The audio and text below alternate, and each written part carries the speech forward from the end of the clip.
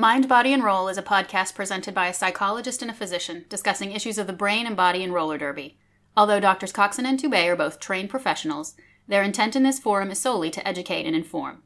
The information given in this podcast is not intended to be used as medical advice and should not be used as a substitute for consultation with a trained, licensed medical professional. Mind, Body, and Roll is a podcast made by derby skaters for derby skaters.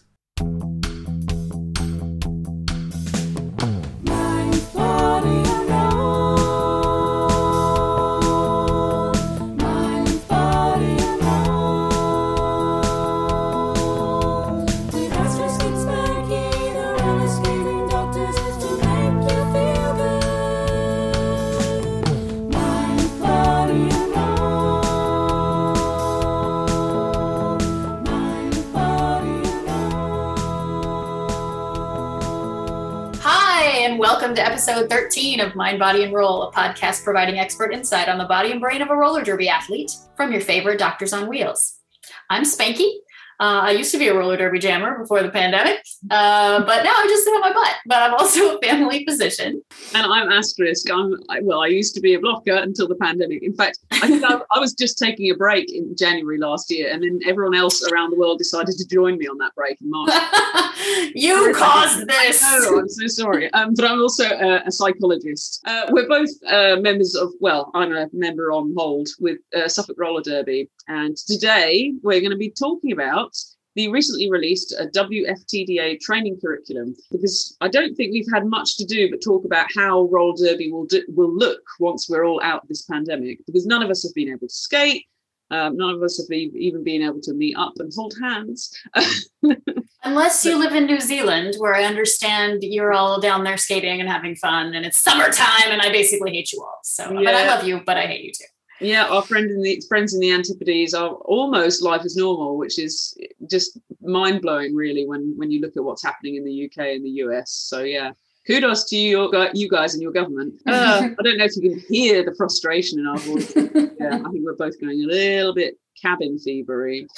But we are here to distract you with roller derby talk, even though there's no roller derby. There's always roller derby rules. Always exactly. There are rules governing bodies. Released just as recently as November last year. Yeah, the WFTDA released this new training curriculum to replace the old minimum skills requirements. So, Spanky, what was the rationale then behind the change in the minimum skills requirements? From what I can understand, the concern was that a lot of these minimum skills were sort of arbitrary, that they didn't necessarily accurately predict who would excel at roller derby, and they excluded a lot of people from playing. So, I mean, the notorious one, of course, is 27 and 5. You know, you don't do these things in roller derby. You simply do not need to do that. You don't need to stand still for 30 seconds on one skate. So it was a little bit of a gatekeeping issue. And the rules test as well, that a paper rules test does not translate into accurate gameplay knowledge and use of the rules. So my understanding is that they wanted to make the minimum skills a little more productive, a little more in line with what is actually necessary to keep derby skaters safe. Does that sound right to you? Yeah, so what, that the minimum skills requirements were maybe too prescriptive, a bit too, as you say, arbitrary. Here are a bunch of skills and we'll tick them off a list. And once you've ticked all those boxes, then you're good to skate, you're good to go. But if you can't tick off one of those things, it doesn't matter how good a skater you are or how well you know the game. If you haven't ticked off everything on the list, no, you're not allowed to skate. Right. And I can imagine that having that list was really, really important when there were a lot of leagues starting up with out of nothing, like out of literally thin air, where they were coaching. That's how SRD started. I mean, out of nothing. No one had ever skated before. That's just not how derby is anymore. I mean, most leagues, there is someone there who has skated before and who knows the game and who can sort of help be responsible for coaching and training. And I'm sort of the opinion that you probably shouldn't be in a league without someone who can look at you and know whether or not you're safe. Whereas before, we were all kind of like, putting our thumbs up and being like, are you safe? Am I safe? I think we're all safe. Let's all go out there and skate together. But no, at this point, starting a league, being in a league, there should be someone, leadership in your league, who has the experience with gameplay to be able to judge safety without this prescriptive list of skills. You know, they should have been able to see someone skating, see someone playing, and know. I don't know. Does that sound gatekeepery to say, no, you have to have someone in your area who can play derby? Yeah, and that will vary between leagues, surely, because certain leagues that are larger or more established, or your tier one leagues in the British Champs, for example. I'm just using UK as an example. There's leagues here that are very high performance league, incredibly competitive, incredibly skilled, and they have, they can afford to pay guest coaches to come and coach them and invest a lot of time and money into coaching and such like. And they maybe have a better baseline for judging who is a competent and safe skater, and they will have a different baseline for what is a safe and competent, skilled skater to say a smaller league that's only been established like a year or two, because leagues are still popping up. Oh, well, not at the moment, obviously, but the leagues are still popping up, and they will have a lower baseline, a lower touchstone for what is safe and competent, and those two will lack. Well, I think that's definitely it's definitely true that there are going to be different skill levels between leagues, but maybe the fact that derby is a much more well-known sport at this point. So many more people know about derby, know what it is, how to play it, that, I think maybe WFDDA can assume and wants us all to move to the model in which we assume this is a sport. People generally understand the rules of the sport and how to play the sport safely. And therefore, if you are going to have a league in which you want to compete in this sport, you need to be responsible for knowing the leagues and taking care of your members, which is how football leagues work. That's how baseball leagues work. That's how every other sport works. The league is responsible for the safety of its members, the local league. So I think that to me, honestly, this seems like WFDDA's way of moving derby towards a bigger sort of part of the sporting world, not just a little niche sport where you can kind of invent it as you go. It's been invented, it's out there, and now we all need to take care of each other and keep it growing.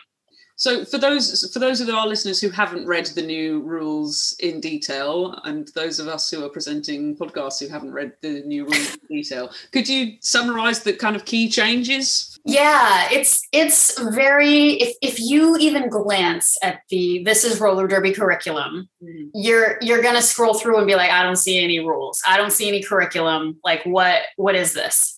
It's a much more of just a framework of like, hey, this is how you should coach. This is how skaters should progress. And this is how you should structure play and training and practice within your league to ensure that your players are safe.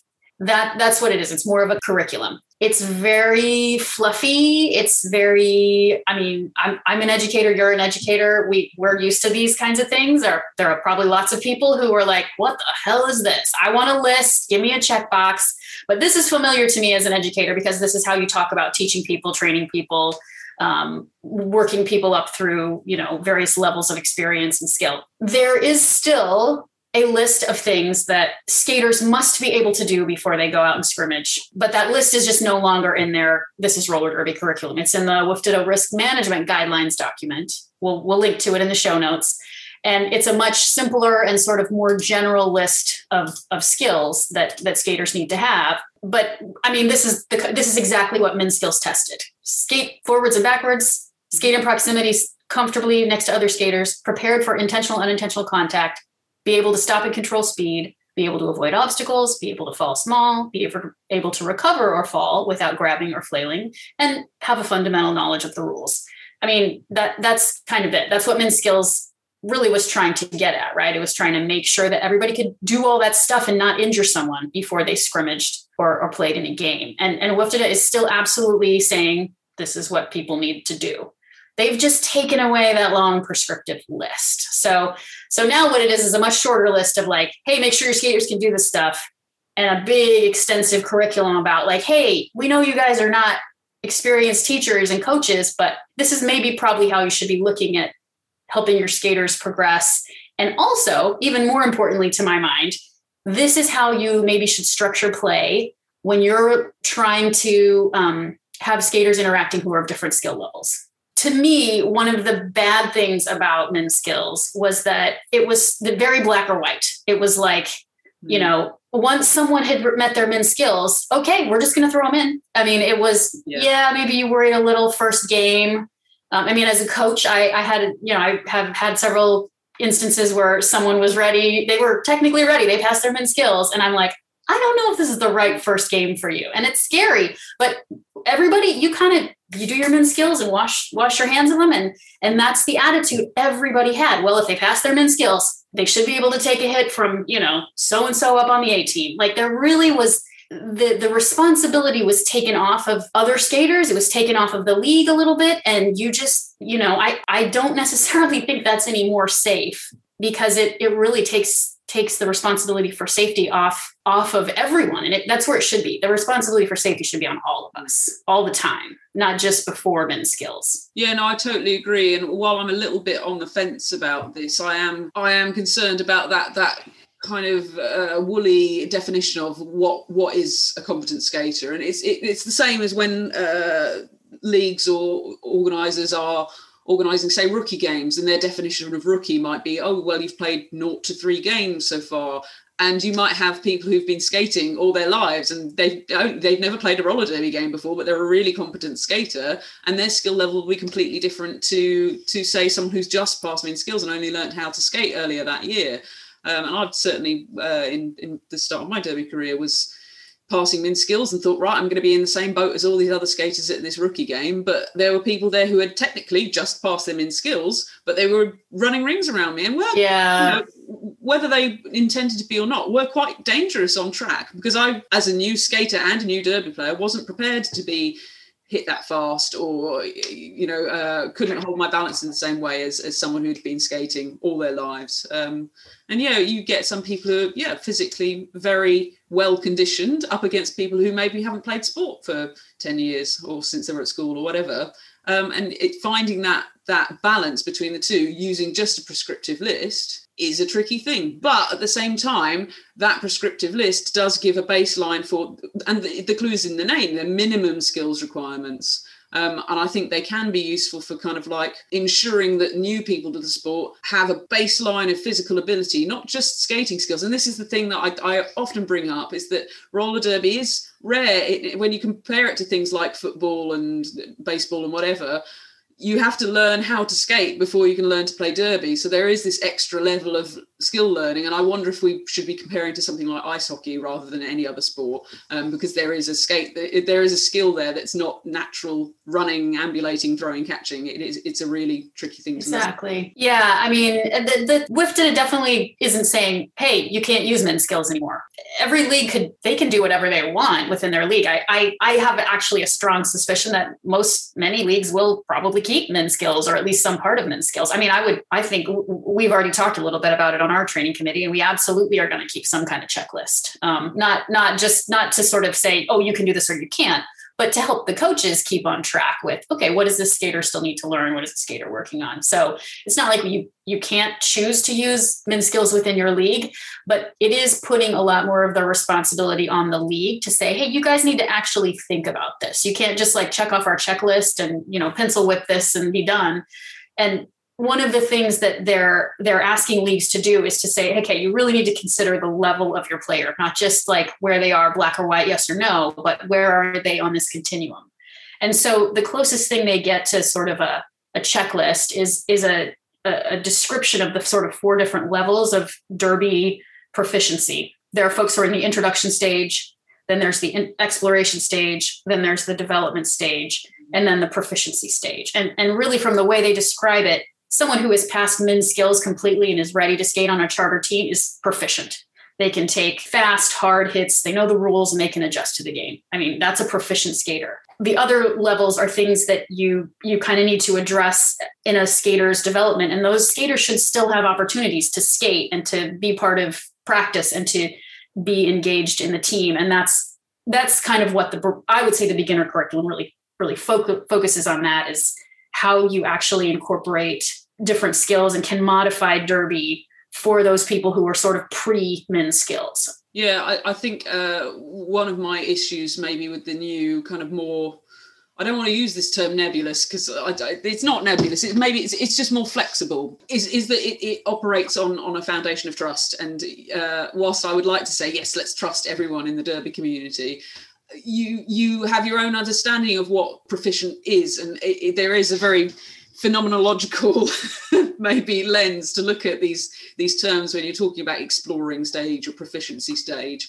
Well, what does that mean to me? It might mean something different to someone who is in a Division 1 league, or say compared to, say, a Tier 4 league over here, because the skills will vary wildly. And I do think there is this potential danger of coaches or leagues interpreting those consciously or subconsciously to suit their needs. So say you've got you spoke about gatekeeping before, say you've got a Tier 1 league and they don't really want to introduce anyone but the cream of the crop into the rotation, so kind of eligible skaters for their Tier 1 league. They may be more strict with what is competent to ensure that people they would like on their lineup are filtered through, and people that they don't want on that lineup, whether it is for competence or whether it's personality differences, are blocked from entry, and they can cite this new rule set that they've kind of developed in-house rather than the minimum skills, which is a very clear-cut set of skills that they have to tick off.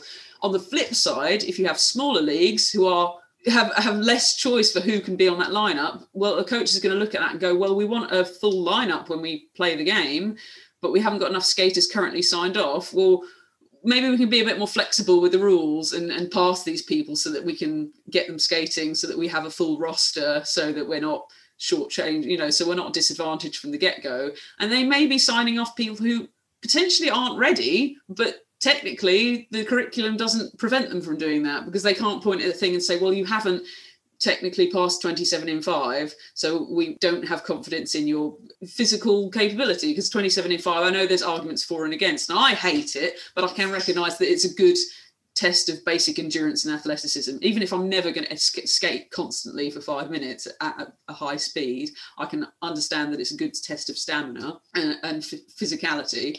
And yeah, it doesn't give you those hardline rules where you can say yes or no, these people are definitely at this baseline competence. And I think before we started recording, I gave you this analogy of the driver's driving test. And I think you've been thinking about the same analogy. A driving test is a very clear set of skills that you have to pass. And there's, the examiner will say yes or no to those things. And once you've passed those things, even if you don't pass, you might fail on a really stupid thing that you'll never use, like reversing around a corner. Yeah, reversing around a corner. I barely ever do that. And even if I do, I've got parking sensors now. But I think I failed on that on my first attempt. But yeah, some of them seem ridiculous, but they are a minimum set of skills that make you a safer driver when you first set out on the road on your own. That's not to say that once you've passed your driving test that you're a brilliant driver. And the same with the minimum skills requirements. Once you pass these minimum skills, no one's saying you're a brilliant skater now. They're saying you have passed the baseline competence for being a skater on track, but you still need to develop. And everyone says it's once you've passed your test that you really learn how to drive. And I think it's the same for minimum skills. I don't want to tell you how easy it is to get a driver's license in the US. No, I don't want to know. And you get it when you're still children. You guys, should I tell her how easy it is? Like 14-year-olds can drive in some states.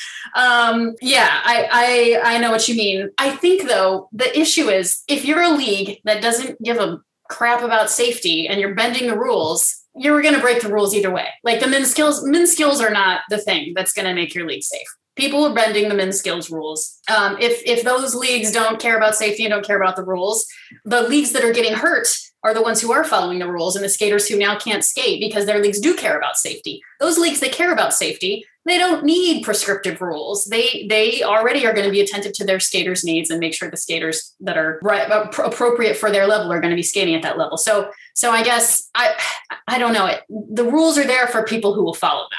If you're a rule breaker, who cares what the rules are? So I do think I was very sort of shocked and horrified when I heard about no more men's skills, because, and a little bit too, because, if you've been skating for a long time and you pass the men's skills, you're kind of like, well, I figured it out. Come on, you guys can figure it out. Which is super gatekeepery and hazing, basically. But I mean, I think a lot of people feel that way. Like, hey, no, come on. It made me work harder. I did what I was supposed to do and I got there eventually, and everybody else can do it too. But I also had great friends who were amazing skaters who, they couldn't be on the Jarber team because of these stupid rules. And that's not how derby should be. Like, people shouldn't go home from a derby session feeling like shit because they can't skate with their teammates because they couldn't pass a stupid test. Same with written tests. I mean, a written multiple choice test to learn the rules is ableist. So, I mean, I still get the concerns about safety, but to me, it comes back to, okay, if you're worried about safety, do something about safety. Help make your league safer. Be on the training committee. Be a coach. Look out for your fellow skaters. Speak up. Like, we all have to be worried about safety. We can't just expect the rules or some list to make us safe. Yeah, no, I totally agree, which sort of makes the debate redundant, because I think we are on the same page in a lot of ways.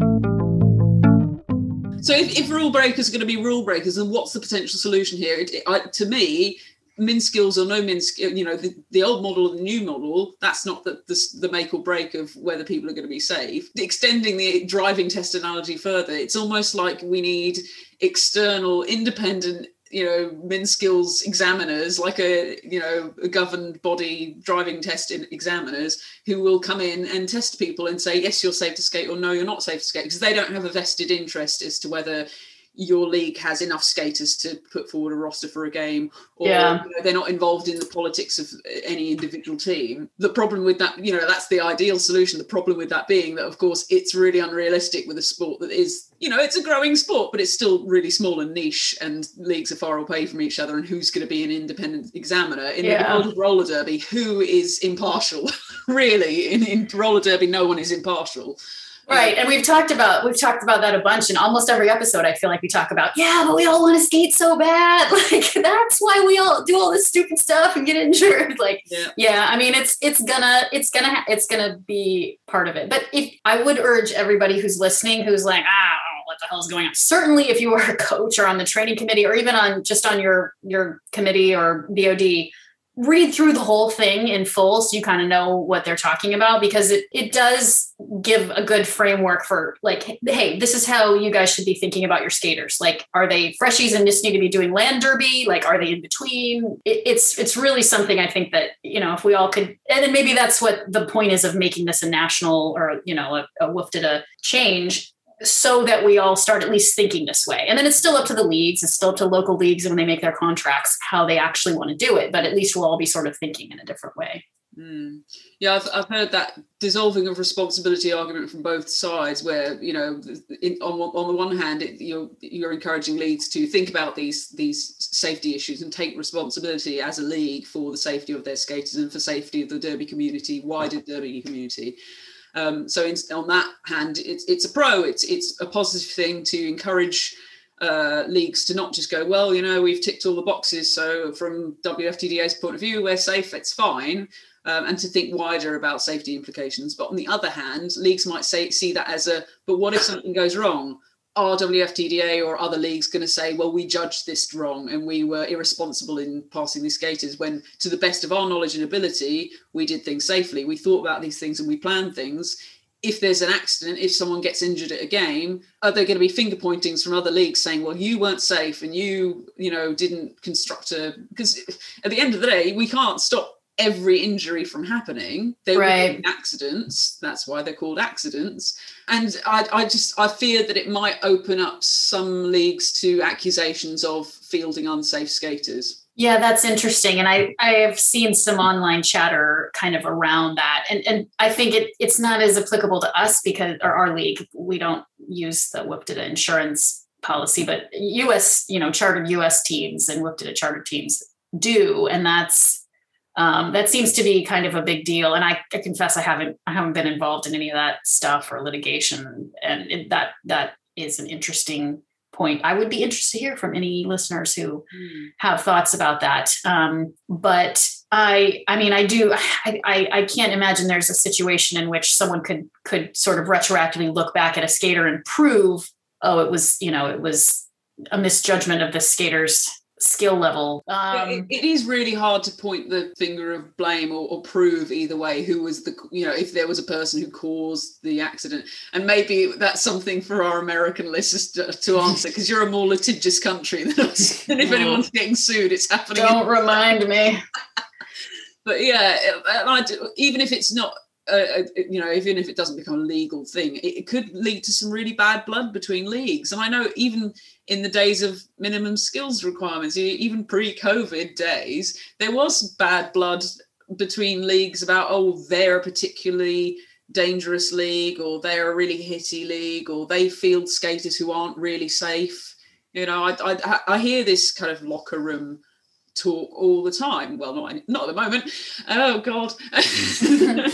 You only wish. I would put money on the fact that this would open up more of that sort of talk, of that sort of, well, they're playing hard and fast with the new minimum skills requirements, and they've taken that as an opportunity to just field whoever they like, or, they're not being responsible. They caused the accident, they caused my friend to get her leg broken, or, I really fear that whilst I definitely, like you say, I can see the potential pros of making leagues consider safety for themselves and to think for themselves and examine what their practice is and redesign coaching to suit their individual skaters' skill levels, I do worry that it will open up a lot of opportunities for mudslinging.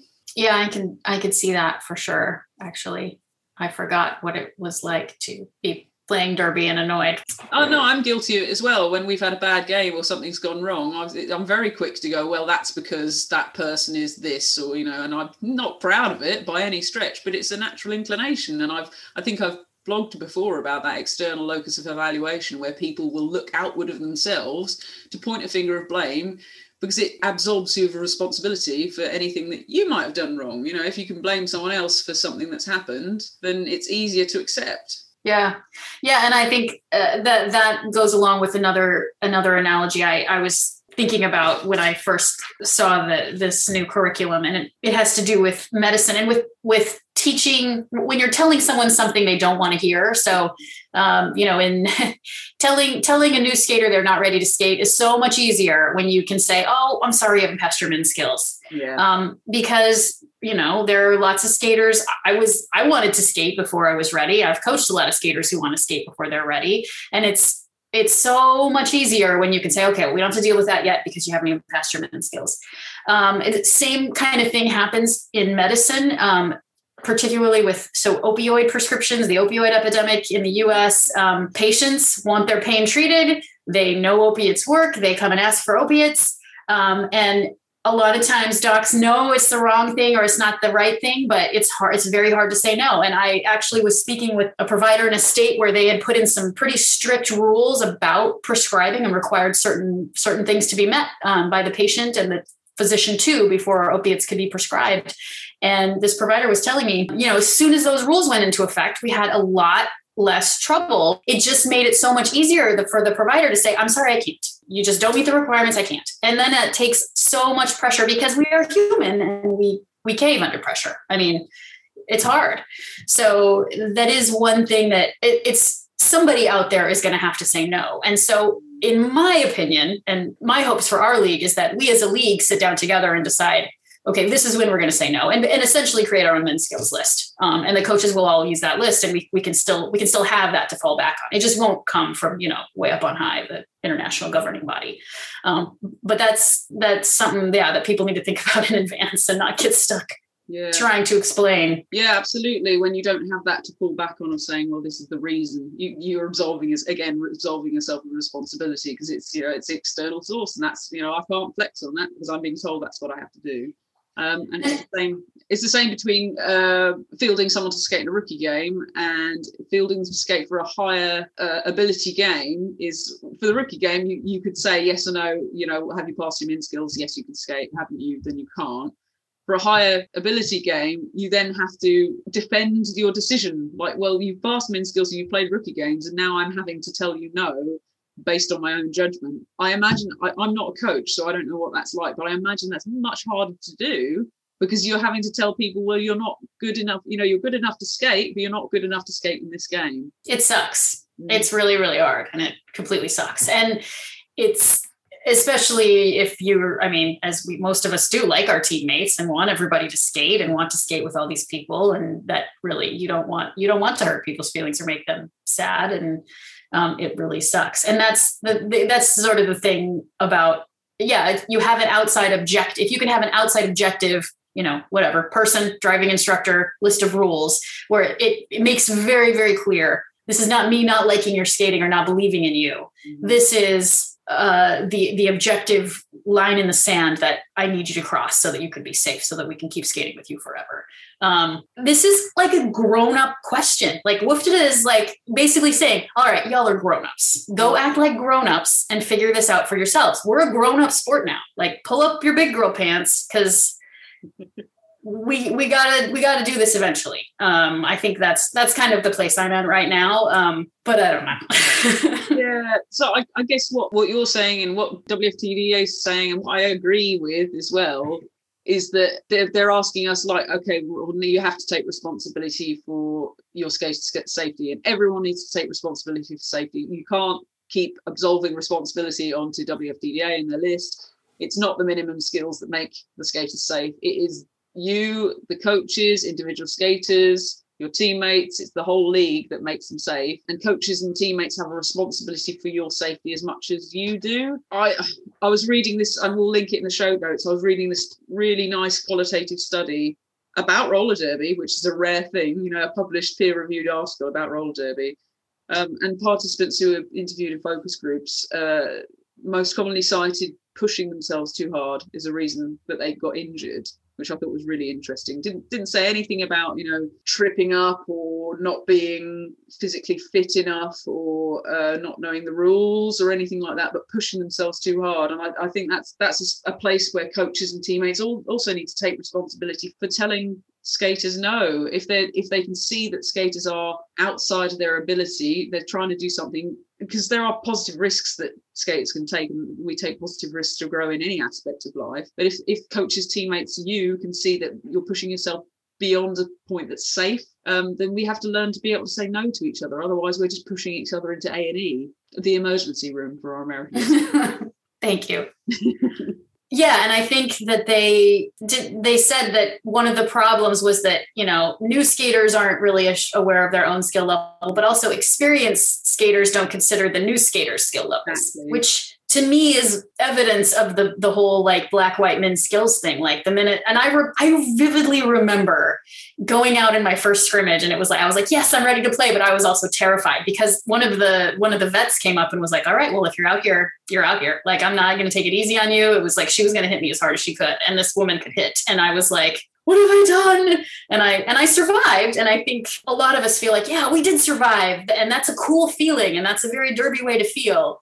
But I don't know. I mean, how many people didn't survive? And maybe we can save some by giving them a little bit more of like what are those pools called? The zero entry pool. So they can, they don't have to just jump into the deep end. They can Yeah, I don't know what they're called, but I know the kind of pool you mean, that starts off super shallow. Yeah. And I've talked about that with, we've mentioned, she was on the previous episode, Indy Hannah Jones. We've talked about before how difficult, even if you're aware of newly passed skater skill level, how difficult it is to attenuate your skating whilst in scrimmage, because in scrimmage, it's a very fast-paced thing, and you're kind of in the mode of, right, I've got to get this person out of the way or block this person, and it can get very fast and furious.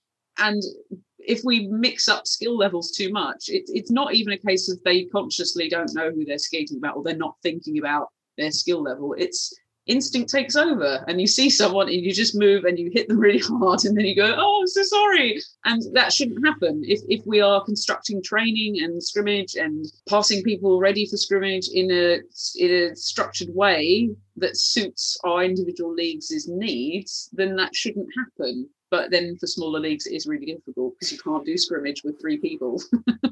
It is super difficult. I know. And I've been very Pollyanna, like, this is the right thing to do. But now I'm looking at my notes, and like all of these notes I have scribbled about how like I put a star next to all the things that I'm like, no way we can do this at training. And there's like 20 stars on my paper. Like, we don't have a big league. And I get really annoyed when I can't jam as hard as I want to because there's a freshie on the track and it takes away from my practice time. I don't know. I mean, it's going to be hard to figure out. One of the most interesting parts of this whole curriculum is they have a whole section on like recommendations about mixed level play, which to me is kind of, that was the most pertinent thing, because like I said, with our small league, how are we gonna, I mean, if we're really gonna get people playing early before there's totally min skills passed, this is what we're going to have to do, because we're going to be mixed level every single training. But they really talk about considering complexity, force, and speed of gameplay as like the three things that you kind of need to evaluate. And for the things they suggest are that you somehow change the game. So play the game at the level of your lowest skilled skater, or adjust the pack speed so that the pack is always around the back. Pack is at the back. Have different timeout rules. And then changing the way that you focus, so taking more time for rules and things like that, and then limiting contact. So that's a big feature of the way that they recommend breaking down the different skill levels. For people who are at the introductory level, playing derby on shoe derby, land derby. Mm-hmm. For people who are exploring now, they could do something that WFDDA calls minimal contact derby, which is where jammers don't use pressure, there's no face-to-face blocking, or there's positional blocking only. This is where I like min skills. I like black and white, because when I'm playing, I want to play 100%. I think a lot of people feel that way. I think that's why we play derby, because we're 100% kind of people. And so asking people to do this is going to be hard. It's going to be hard for me. I'm going to whine. I'll tell you that right now. And I'm a coach. But then as people get up into the development level, you just sort of change the blocking, and there's more gentle contact. And then there's maybe like you can stop and then push. You can be face-to-face after you make initial contact, that kind of sort of more graduated contact. And then once people reach the sort of proficiency level, then it's, full contact. I don't know. Maybe it's just a lot of like fluffy advice that sounds great on paper and is just really going to not be helpful when we're actually skating.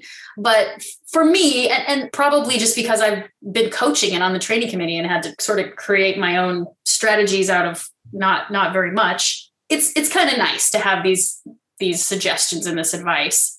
And we're still going to use a min skills list of some kind. And hopefully we'll get through it as a league. Oh yeah, I still think there are certain min skills that without being able to pass, you can't skate derby. Like if you can't skate backwards, you cannot play derby. But I like the idea of this kind of tiered approach to gameplay and these explorational development games, and that's what JRDA do, don't they? Under the age of 18, you're not doing hitting, and I think that's something we have done that training once, haven't we, where we've played some scrimmage with no hits, and it makes the veteran skaters have to work really hard on positional blocking, on footwork and things, and I think that's not necessarily a bad thing, to force the more experienced skaters to slow things down and think about where their feet are and what they're doing with their feet, and not rely on those big hits so much. And I think it can develop skills in a different way whilst still being inclusive of the newer skaters, and enabling small leagues to still scrim together whilst being safe. So maybe there is opportunity for flexibility for development of all skaters, even in these smaller leagues like our own, whilst keeping everyone safe and making it enjoyable. Still playing roller derby, but a toned down version that's not the big dramatic hits that we expect. I mean, if we ever play derby again, it may just once we're never happen. It's been too long. Way too long. A long time. It has been a long time. But our day will come, Spanky. Our day will come. Our day will come. We'll come back bigger and better than ever before. Everyone will be really once we're out of lockdown and things, and we can go back and do all these things. Everyone who will be really eager to join clubs, and we'll have a huge influx of new skaters. Just you wait. And I personally am going to be so starved for human contact that I will just like derby is going to be perfect. I'm just going to want to be in like a giant squished up pack all the time. I can't wait. Well, that's kind of all I had to say about the new skills set. Like I say, I'm a little bit on the fence, and I can see the pros and cons of old versus new, but we're in new now. It's not my decision to make, but I just hope that all leagues across the country, across the globe, will take this as an opportunity to really take responsibility for how they develop skaters and develop safety, and put an emphasis on safety and competency, rather than just going, right, here's the tick boxes we need to tick. So we're aware that this is a really recent announcement, although, November feels like it's about 5 years ago by now. But it is an ongoing debate, and I know that the social media coverage and comments sections and things have been a buzz with very varied and quite strong views on this. But we'd love to hear what your opinions are on this. Do you think it's a good move? Do you think it's a terrible decision? Why do you think those things? Please send us messages or comments or things. Spanky, what are our contact details? Because hilariously, we forget this every time. I know them because I wrote them down. We're on Facebook and Twitter at Mind Body Roll. Our website is mindbodyroll.wordpress.com. And you can always email us at mind.body.rollerderby@gmail.com. Don't freak out if we don't reply right away. We're kind of really in a different time dimension right now. It's called COVID time. But we love to hear from you. We hope you are all keeping safe and trying to be outside and get exercise, even if it's not the best exercise in the world, which is roller derby, in our opinion. I've been Spanky. I've been Asterisk. And you've been listening to Mind, Body, and Roll. Mind, body, and roll. Mind, body, and roll. With Asterisk and Spanky, the roller skating doctors is to make you feel good. Mind, Body, and Roll is written, produced, and hosted by Amy Toubé and Astrid Coxon, with music written and performed by the Interesting Times Gang. Find our episode notes and more at mindbodyroll.wordpress.com.